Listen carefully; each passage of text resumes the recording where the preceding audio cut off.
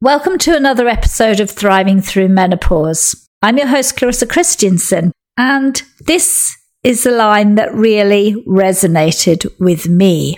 What will I be if I'm not perfect?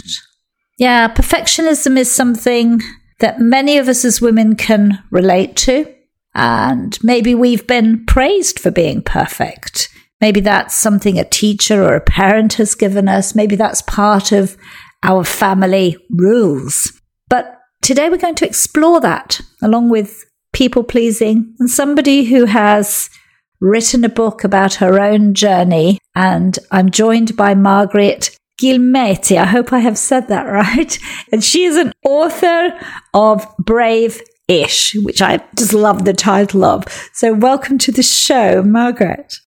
Thank you so much, Clarissa. I am so grateful to be here. I'm a big fan of what you're doing, re-energizing and reclaiming our voices and our expression in midlife. Hallelujah. I couldn't put it better myself, so I'm very grateful to be talking to you today. We've had some really interesting pre-conversation, but I love your book. And obviously your book, as you're going to tell us, it's about travel, but it's about so much more, isn't it? Well, it definitely ended up being that way. I thought I was going to be writing a book of my traveler's tales, living on 4 continents and visiting 50 countries and being an expatriate for most of my life. And as I wrote, it occurred to me, I'm also writing the journey of really reclaiming my voice in midlife and beyond. So the muses spoke to me in the middle of writing the book. Isn't that wonderful? It's like the book, kind of the journey unfolded and became so much bigger. You've lived on 4 different continents. Just for the listeners, share a little bit about the places you have lived and how that came about. Oh, okay. Well, it came about because living on 4 different continents is because I've been a lifelong traveler. My mom said I was born with 1 foot rooted in my hometown and 1 foot out in the world, which is a kind of an odd visual, quite honestly, but it's really how I am. I really do I grew up outside of Chicago, and I do love Chicago and the States, but I've always wanted to see the world. So I've always been a traveler.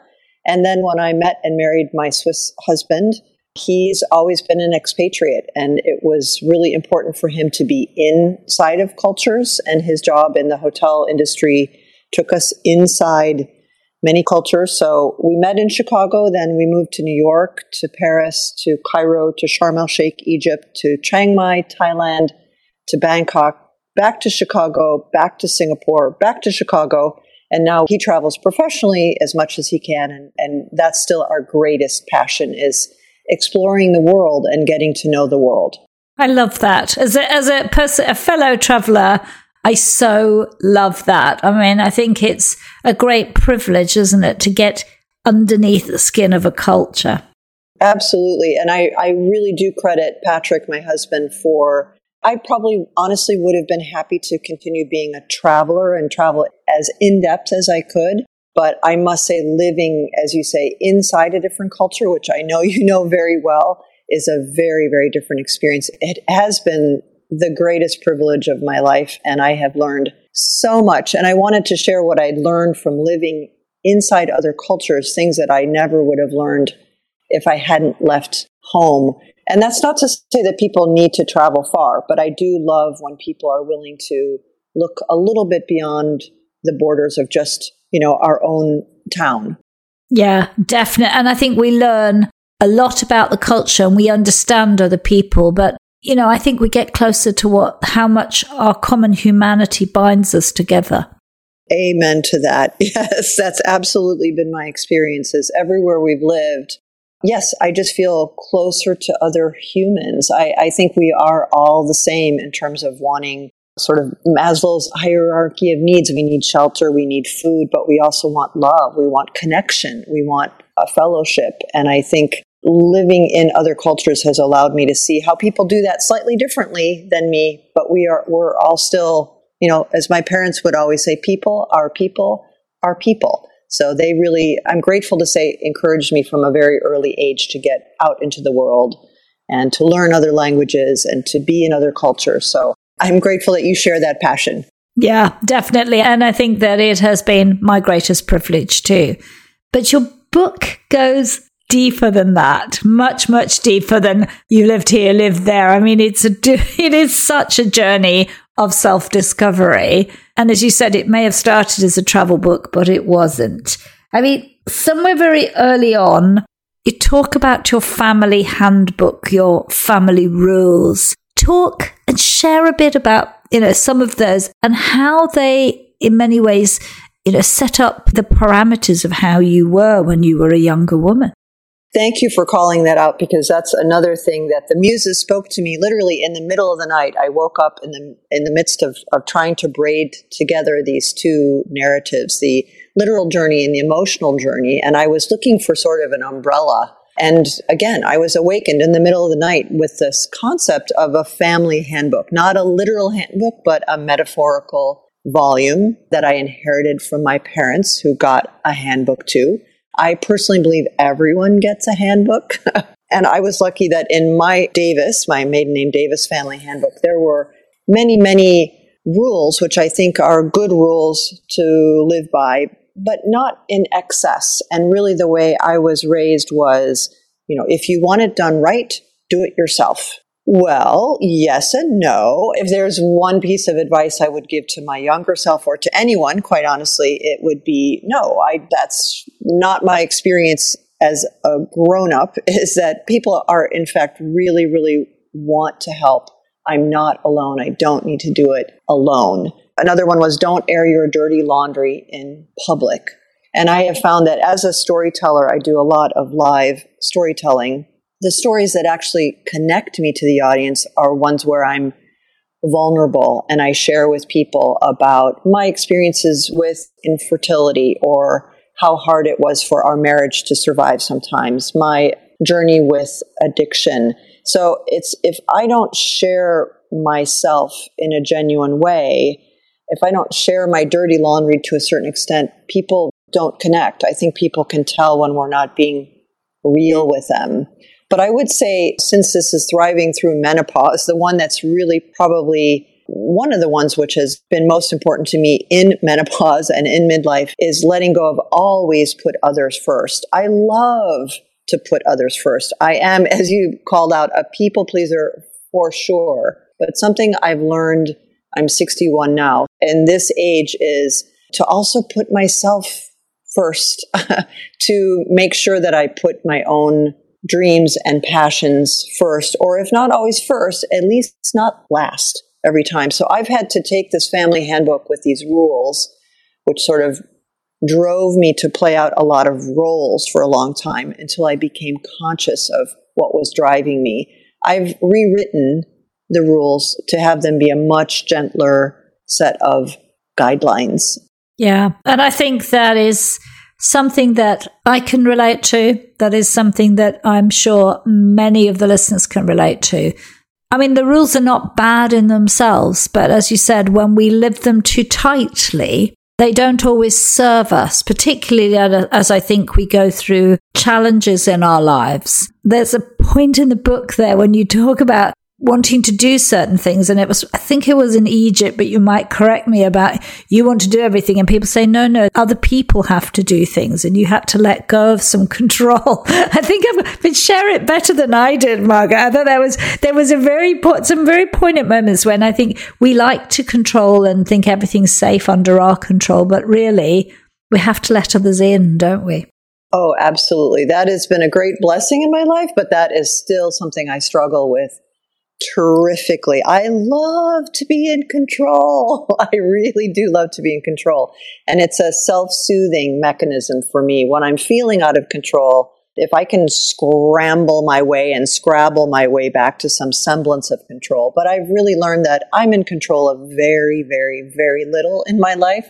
There's that whole holding my arms out in front of me in a circle in front of me. That's essentially the limit of my control, my person. And so you're right. I've really, on this journey, showed how letting go of feeling that I could be in control, was in control, needed to be in control, wanted to be in control, I've had to surrender quite a bit of that, but I do still struggle. That's an old story for me to hold on really tight and do everything perfectly. If I do that, I will feel safe. I will feel good. And so I still struggle to try to always be holding lightly. And as you mentioned, to give other people the blessing also of doing things and doing things for me. That's still hard for me. I want to be the one who puts all the emotional deposits in the emotional bank account first before I dare to withdraw even a penny. And my friends have long called out, you know what, we actually would like to do things for you, and we really don't need you to be happy and positive and in control all the time. It is a blessing to let others be helpful. Yeah, and I think that is, for so many of us in midlife, a huge lesson, because we are, as women, taught to be serving others. Our job is to put others first, to please them, and that means that we often take on control, and that isn't always good for us mentally and emotionally, because we don't have finite resources.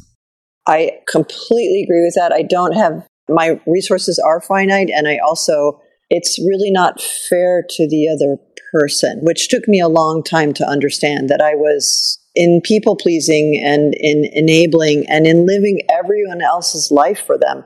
They actually don't need that from me, which was a bit of a shock to me. I have to admit, it's still a bit of a shock to me with my husband that he doesn't need me to make all sorts of decisions and whatnot. He's perfectly capable of doing it without me. But I mean, talking there about we don't need, and sometimes our partners don't need us. And I think obviously you share a little bit about your own journey because you were unable to have children. But I think that we do that with our children too. We do, and I mean, I did so much. And then suddenly we're surprised why women in their late 40s and 50s burn out, because we just keep giving and giving and giving. And often we're giving from an empty thing. So true. And I do, not having had children, I hear you, and I see that in all my friends who have children. I did experience that caring for my parents at the end of their life, where I was really scrambling for a long time to try to make everything better, even though it was clear they were nearing the end of life. And I was trying to make my father in particular happy really until the end of his life. And I was absolutely out of fuel, absolutely on my last ounce of energy, really, and got some wonderful advice from a therapist who said that I was using compassion in overdrive. She said, once you dip over into overdrive, Margaret, it's really not about the other person. It's about me trying to continue being perfect, trying to continue doing everything for the other person. And she said, I had to learn to stop doing that, she said, I will always be compassionate, and I believe that to be true, and I'm grateful, but to stop feeling that I had to absolutely, completely empty myself for another person, because it doesn't work, for starters, and it left me completely empty. So I have a bit of a sense of what you're talking about with parents, kind of a different dynamic, but still the same, that we give till we have nothing left. Yeah.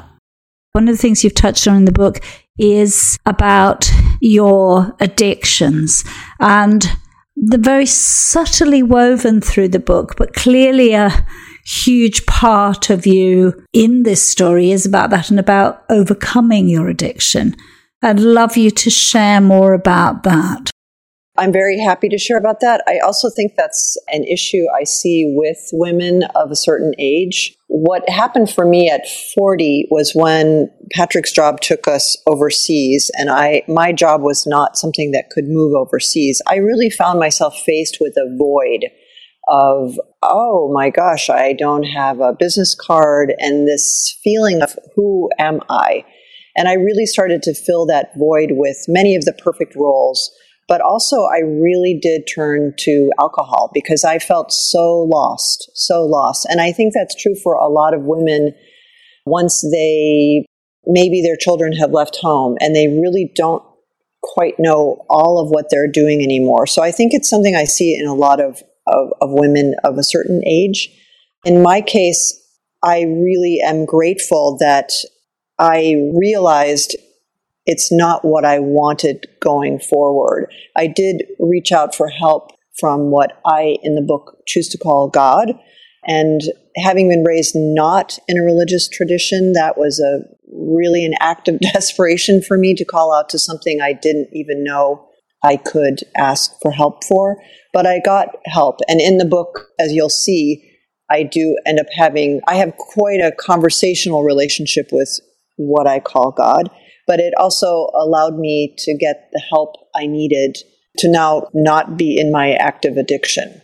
And I'm eternally grateful for that. So it's another time where I needed to learn to ask for help and to know that help is out there. And so I love letting people know that help is out there for anyone at any stage of their lives and any stage of that journey. It's never too late to start to live the life that we're meant to live. No, exactly. And I think you really hit the nail on the head there, Margaret, when you talked about there being a void. And a few weeks ago, we had Sarah Rutzbach on, and she's now a alcohol recovery coach. And her story in Australia was very similar to yours. Her husband got a job. She moved from the high-powered job in London, and suddenly there she was in Sydney. And I mean, she said that she already drank quite a lot, but having no career, having no purpose, sitting at home, feeling lost in a new culture, she started to down a few glasses of wine by herself during the day, and it led to some significant problems for her. So, I mean, I hear some parallels in that suddenly we are maybe asking, who am I? I think that is, as you say, that's the commonality. I do know other people who don't happen to use alcohol. Maybe they use work. They dive deeper and deeper and deeper into work to find out, to sort of reassure themselves, oh, this is who I am. I know people who use food because it kind of has the same effect of it dulls the emotions that may feel really uncomfortable. In the book, it's kind of an amusing thing to me now, but when I knew that I needed help was I went online, and I had too much to drink, but it wasn't the drinking. It was that I ended up ordering many, many pairs of earrings. I love earrings, and I still have those earrings. I love those earrings. But the next morning I realized, wow, I've never been a big shopper. I'm trying to fill this void with everything. And it really occurred to me, I can't fill a void with anything external. I need to see what's going on. It's sort of that, it's an inside job. So I had tried with food before, and I had tried with work before, and now I was going to try it with earrings. And I thought, oh, wait, something has to change. Yes. And talk about, I mean, was that the tipping point for you when you actually had that realization the next morning? It really was. I know a lot of people say, oh, was it a big blowout? Was it some big party? Were you dancing on the tables? It's like, no, I bought a lot of earrings that I hadn't intended to buy. And I knew I was just trying to fill in the void by distracting myself I'm a big believer in doing nice things for ourselves, but I could feel in my heart that the void was not meant to be filled in with something external. So yes, that actually was my turning point. Yes, that's amazing. I mean, that's amazing. It sometimes is as small as that. Women have talked about driving in the road and having to slam the brakes on, or, suddenly realizing that, we've done something that seems a little irrational, to just shop lots of earrings. It seems small, but it is a big moment. It's that big aha moment when you stop and question. You shared a lot about that becoming an inside job. Tell me about that journey to that getting what you need from inside yourself rather than outside yourself. What were some of the key steps for you in that process? Well, I think, first of all, admitting that something's wrong. And as I say, asking for help and accepting help. Those steps for me were revolutionary for someone who's a recovering perfectionist and who was living by the set of very rigid rules. It did not feel acceptable to me to, not do it myself. It did not feel acceptable to me to air my dirty laundry. I felt like I needed to just keep going. So in the book, I talk about the sense of sort of 3 phases in my life of being unconsciously incompetent. Because many people will say, well, why didn't you express yourself more? Why didn't you tell people you were lonely? Why didn't you tell people you were frustrated? I did not know at that age. I don't think I even knew that I was allowed to have those feelings. I couldn't even recognize those feelings, let alone express them. So this coming to realize that, oh, something's wrong, not with me, but something I need help, allowed me to become consciously incompetent.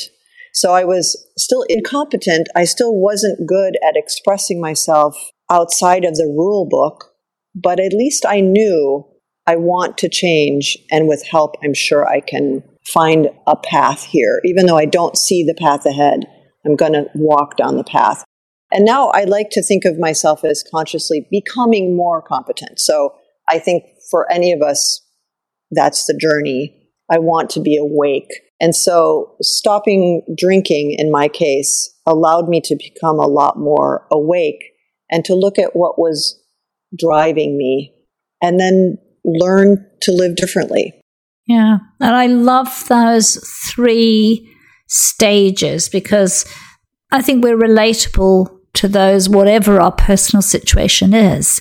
A lot of the time we're wandering around and we're not sure what we're doing, and we're not in touch with ourselves. We're out of touch with who we are. We're just, as you said so beautifully, unconsciously incompetent.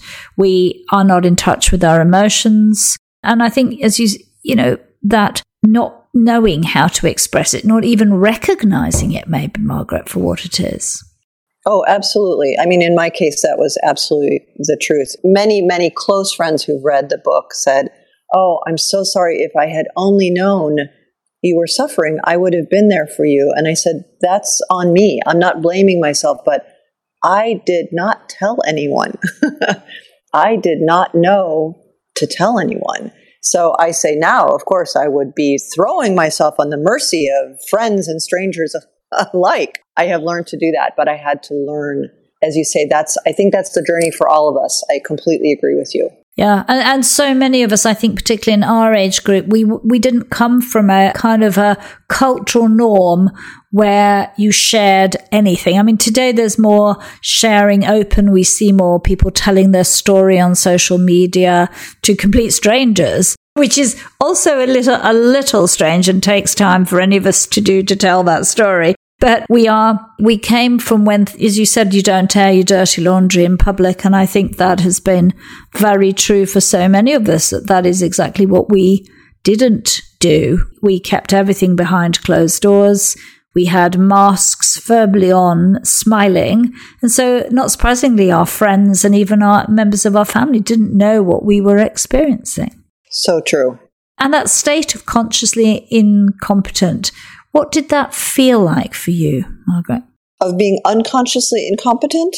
No, consciously incompetent. That your second stage. It felt very unfamiliar for the reasons you just said. It felt a little scary to me, honestly, to be suddenly really in touch with what I was feeling. As I was raised to be unrelentingly positive, it felt threatening for me to be in touch with some quote-unquote negative emotions. I mean, I really didn't know about anger and I was experiencing them, but I wasn't admitting them. So I would say it was pretty scary, but it also, I could feel already the freedom. It always, to me, feels like a closed room. And when I open up the door, even a crack, some fresh air gets in, some light gets in. And I don't think that door ever closes again fully. I do think once we let the light in, we start to become fuller versions of ourselves. I really have come to learn that even if everyone I loved decided to abandon me, which is probably my deepest fear, I'd be okay. But I had to get to that point of realizing I need to be myself and more fully, genuinely myself. And if I risk that some people can't deal with that because some people were a bit shocked, quite honestly. I had trained them how to be around me, and they were used to me being always positive, always putting them first, always being helpful, always, et cetera, et cetera. I got some pushback from some people, and that was perhaps a bit shocking to me, but I just said, you know what? I believe everyone has the right to change, and this is who I am, so I hope that you can embrace it. And it was a bit of a shock to some people, but it's worth it because I felt like it was, honestly, it sounds a little overly dramatic, but I felt like it was my mortal soul that was in question here. Was I going to be who I am, or was I going to use your beautiful image, live the rest of my life constantly behind a mask, with a suit of armor on, with my Superwoman cape, with halos on? I mean, it's a lot of gear to put on. Yeah, I'm just visualizing you there, Margaret, with all the... that is exactly what we do, don't we? We go up looking like we can do it all, smiling when we really don't feel like it, and we say yes. And I'm sure you can relate to that. We're saying yes when we dearly love no to be the conversation, because that's what we've been taught to do, to please and say yes. And it's quite hard, isn't it, to say those words no and not have to qualify it either. That's the key. You're so right. Not that I still practice that. I do tend to want to make a bigger story around it. And I'm really lucky. My husband is someone who really will say, try to simply ask for what you want or what you need. That's still hard for me. I still want to, but I will, as you say, qualifying things. And now I've learned people who love me want me to be well. They want to help, and they want me to be asking for what I want. They want to see me shine just the way I and you want to see everyone else shine. It's like, why wouldn't that be true for me too? I sometimes feel like everyone else has a right not to be perfect except me. And I feel like it's a lifelong journey to be letting go of that. And you and I, in trying to set up this conversation, I really made a big mistake. And you were incredibly gracious about life happens. But I have to tell you, I was just desperate with the fact that I had let you down. I had done this terrible thing. And you were so gracious and said, it's not a problem. Life happens. I was like, what? Doesn't she know I let her down? Yeah, and I knew, and I was like, okay, well, that's just how it is. And I've learned that as well, because, I was a relentless people pleaser too, in many, many ways. And, now I have a husband that says to me, just say what you need or stop. Stop being in control, stop doing that, just be happy and do what you need to do. He's a much more chilled person. But we had a little there where the music played. I would have tolerated that in a previous life, and I would have been gritting my teeth, but I just think, no, I just ask you to pause, and I go up there and I just go. So we're having one of these days when everybody wants to be in on the game, but life is like that. And I think that's part of the journey, is knowing that we can't be in control. We cannot be in control of other people and other people's situations. And we have to, unless it's done deliberately, it's just the way things are. People are busy. Life happens. We're not perfect. We're perfectly imperfect. That's beautiful. That's music to my ears, and I need to hear it every day. So thank you. But the book is here now and it's out. The book has spawned a whole new career for you, has it not? It is interesting.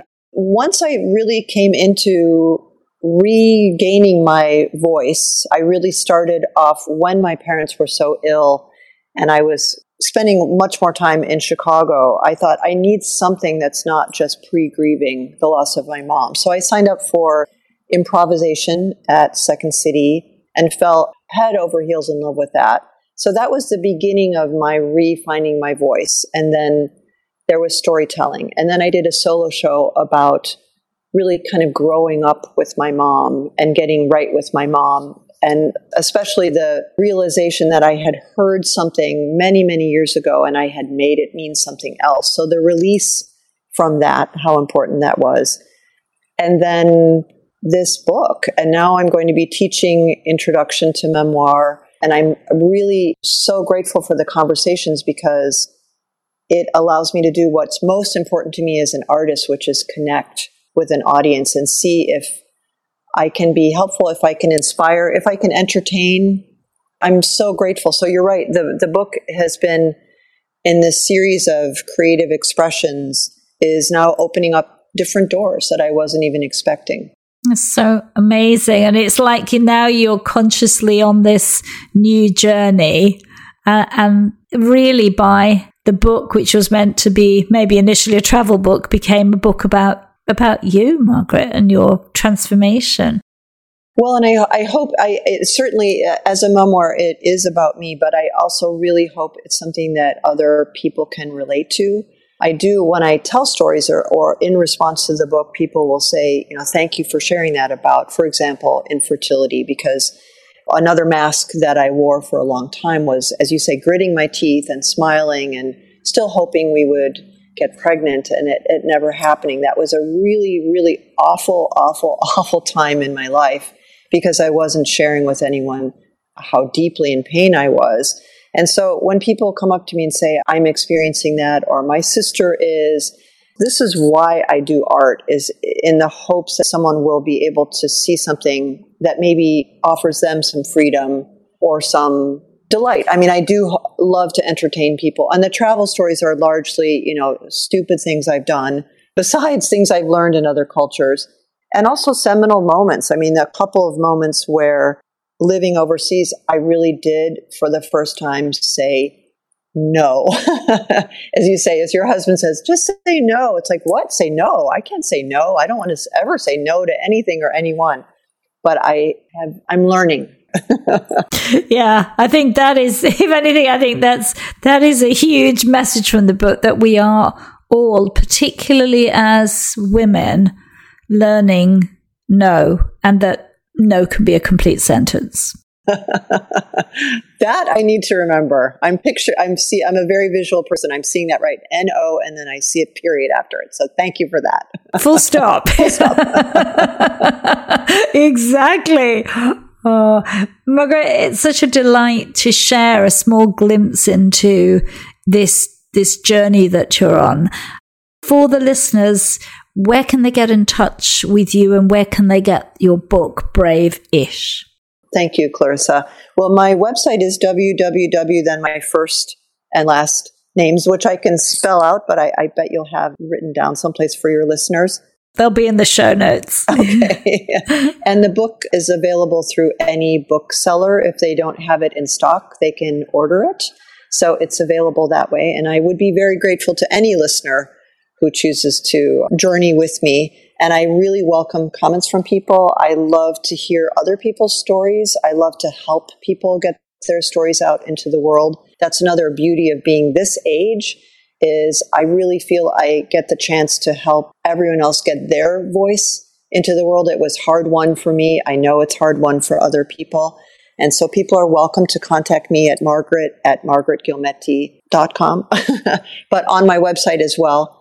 So I'd love to be in touch with people. And I'm so grateful for this conversation, Clarissa. Well, I think it's a beautiful conversation, and one, Margaret, that I'm grateful that we made this conversation come together and that we shared and were able to talk, and so many important messages for people to kind of, I think about in their own journey. And certainly I highly recommend that you read Margaret's book. It's entertaining, extremely entertaining in places, but also some very poignant, heartfelt moments and some real, I think, points that we all can take to ourselves and become on that path to something different, to being consciously on a journey. Thank you. Thank you, Margaret.